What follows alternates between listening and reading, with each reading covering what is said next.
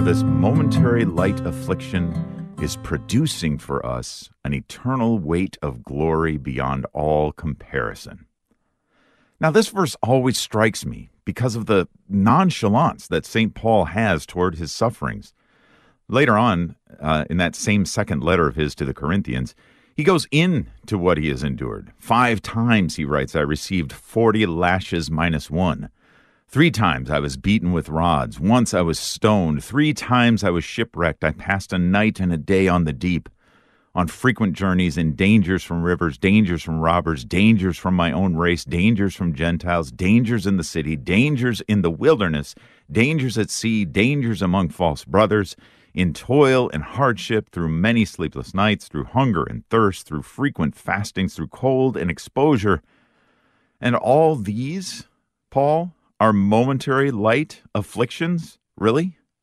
I think I have to conclude that either St. Paul was completely out of his mind, or he had some sort of perspective that was born from and fostered by his deep conversion to Christ, that somehow these sufferings he endured were redemptive.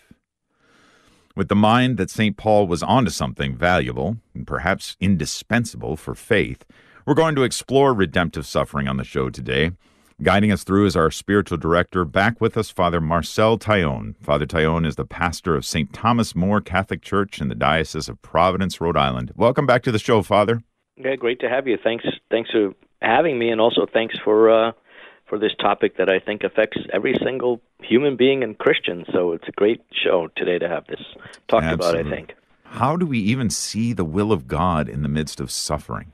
Well, I do think it's the one thing, among many things, but probably one of the greatest distinctions in Friends of Jesus and Christians and Catholics particularly is the cross, right? So when we look at a crucifix, at a cross, we understand the Mass.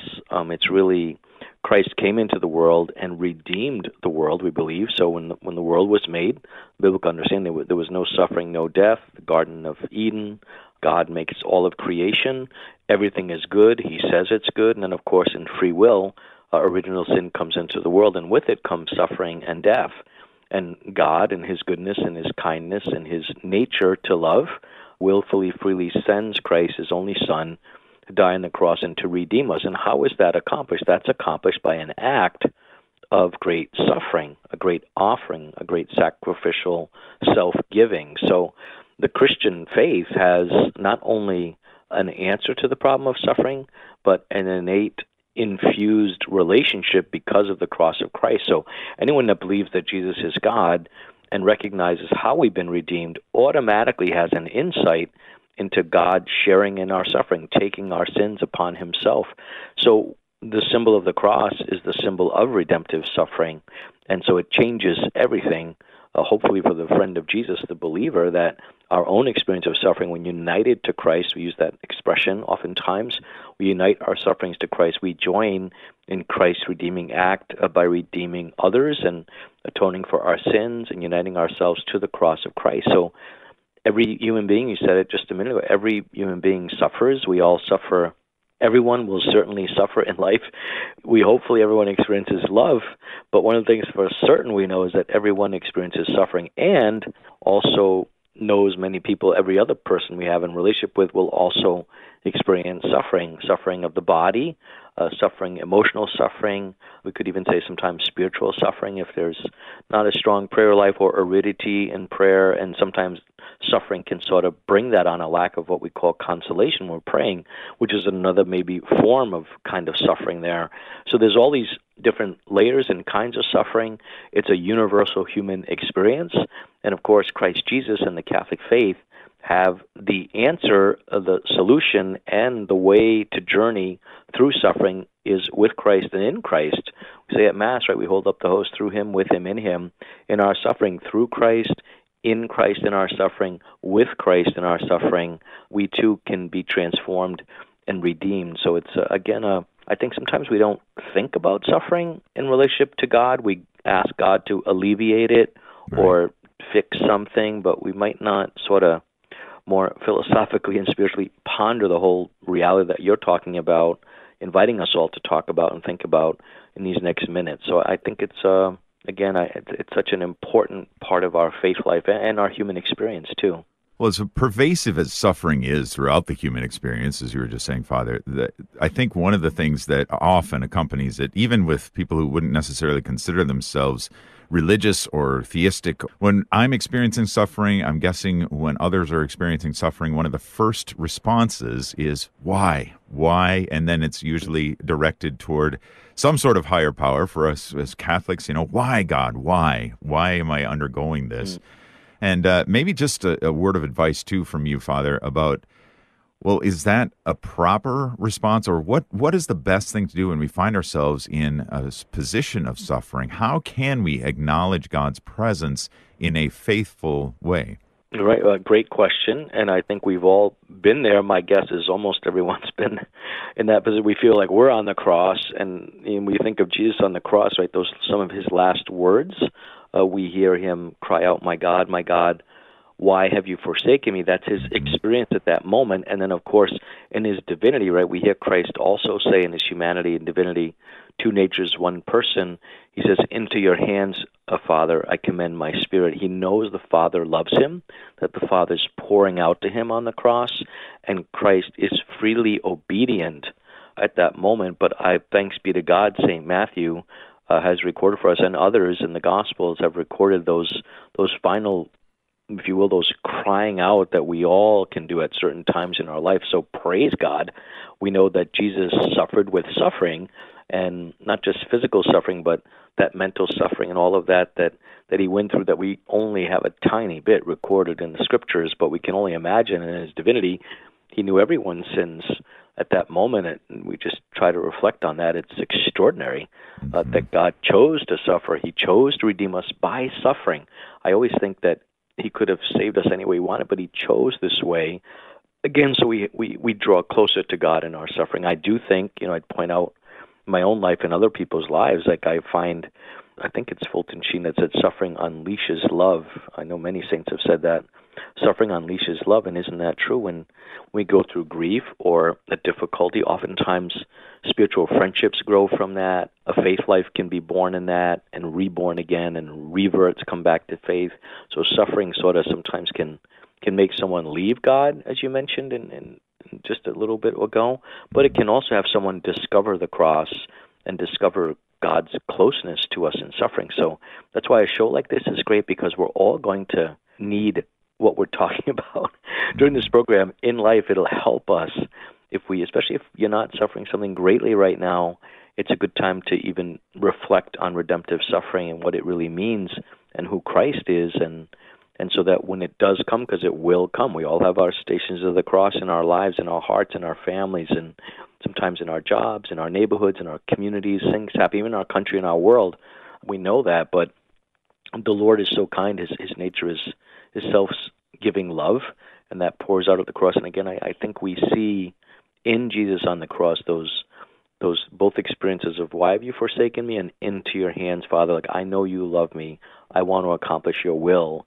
And at this moment, I give myself to you, for everyone, for all of humanity, for each person in my mind and heart. And it's a powerful thing. Good Friday reveals everything about the nature of God, but it also reveals how close God is to us. And might I say, even and especially in suffering, Christ draws near. And we can also discover who Christ is more when we suffer, especially innocent suffering, quote unquote. We're all sinners, but those kind of things that are extra hard to understand, circumstances where someone young dies, or can go down a list of 100 things that we would say, oh my gosh, where is God? How can God do this? And of course, God's redeemed him. He doesn't inflict evil upon us. He's not trying to break us. That's not the nature of God. Jesus doesn't want to try to break us. He wants to heal us, reveal himself to us, and share with us in our sufferings as we share ours with him. So it's not we got to be careful. We're not thinking God's trying to, like, it's all about a test and see how hard we can not break. That wouldn't be the nature of love, actually. So we have to be careful. We feel that way sometimes, and it's okay to tell God that. He wants to know the truth, how we feel, but we have to just be careful not to kind of go down that cul-de-sac and not be able to get back up if we maybe miss some of these basic points, I think, that are a temptation for all of us. Father, this topic is always intriguing to me when it comes up in discussions, when I'm reading about it, that sort of thing. And perhaps it's just that there are some really admirable attitudes towards suffering out there, not just in our Lord, of course, as the prime example, as you've already shared, but also amongst the saints as well, that you see an attitude, perhaps, for example, in the Office of Readings for today, in the Sanctoral Reading, we were reading from Ignatius of Antioch's letter to the Romans saying, no, don't try to dissuade my upcoming martyrdom. Let me show that I am truly Christ. And then, again, from St. Paul, as I started the show with as well, and so many others throughout the history of the Church. What I would love to hear from you, Father, is ways to increase that attitude, because try as I might, even when I'm undergoing something really, really small, I still have this reaction of either anger or frustration or sadness, or rather than just thinking, what's the richness here? What is going on in my spiritual life? How will this help me draw closer to God? And how might this be used in accordance with Christ's suffering? Many of the saints, they stayed faithful to the end, and many of them, the last innings of their life were the hardest. You think of Giorgio Frassati, even John Paul II, the last months of his life with his great Parkinson's, his illness, his groaning at the window. I still remember all these images of him. He wrote Salvaci Dolores, a short letter in 1984 on redemptive suffering. If you've never read it, it's an easy read. But John Paul himself, I think, imagine he had all his interior sufferings in his priesthood, in communism, in losing his parents at a young age. His parents died, so young. His mother really little, and his dad when he was about high school age, I believe. And all of those sufferings throughout his life formed him into the Christian and later on the priest and the Holy Father that he was. And thanks be to God, he's a saint declared by the Church, but he wrote that beautiful letter on redemptive suffering, which changed my life. It's one of the reasons it's one of my favorite topics. I read that in seminary, and I didn't know it existed till then. And again, it's a good read. Some of John Paul's writings are so mystical and so deep, they're hard to understand. But the one on suffering, it really talks about the Good Samaritan, and it's a very good read. So if you want to follow up something from this program, I would just find that. It's called Salvaci Dolores on redemptive suffering. But we think of John Paul's life, the end of his life, like just having to trust God and surrender his body and his emotional life, his soul to Christ, and unite that. And he did to the very end. And I think he's a modern example of what we're talking about, how to do it. And sometimes, again, I think we all have, quote unquote, uncanonized saints in our families, people that live this life of faith hidden to the world. Maybe they're in a nursing home, or maybe one of our relatives lives alone. They're widow or widowers, or a good friend, and they're living a life of faith in their widowhood, their widowerhood, and that happens. People that are going through so many things, they're just inspiring. And I think trying to think of people that are good examples of this can help us, and we shouldn't be intimidated but inspired. So many saints, Therese Lisieux, she suffered many things. Think about her life, her journey. There's just so much. St. Francis of Assisi, we can go down the list. Every saint stayed faithful, and their suffering seems to be a large portion of where they were sanctified, not in the easy parts of their life. So I think that's good to recall as well when we're talking about this. Drianne has called in from California. Drianne, welcome to The Inner Life.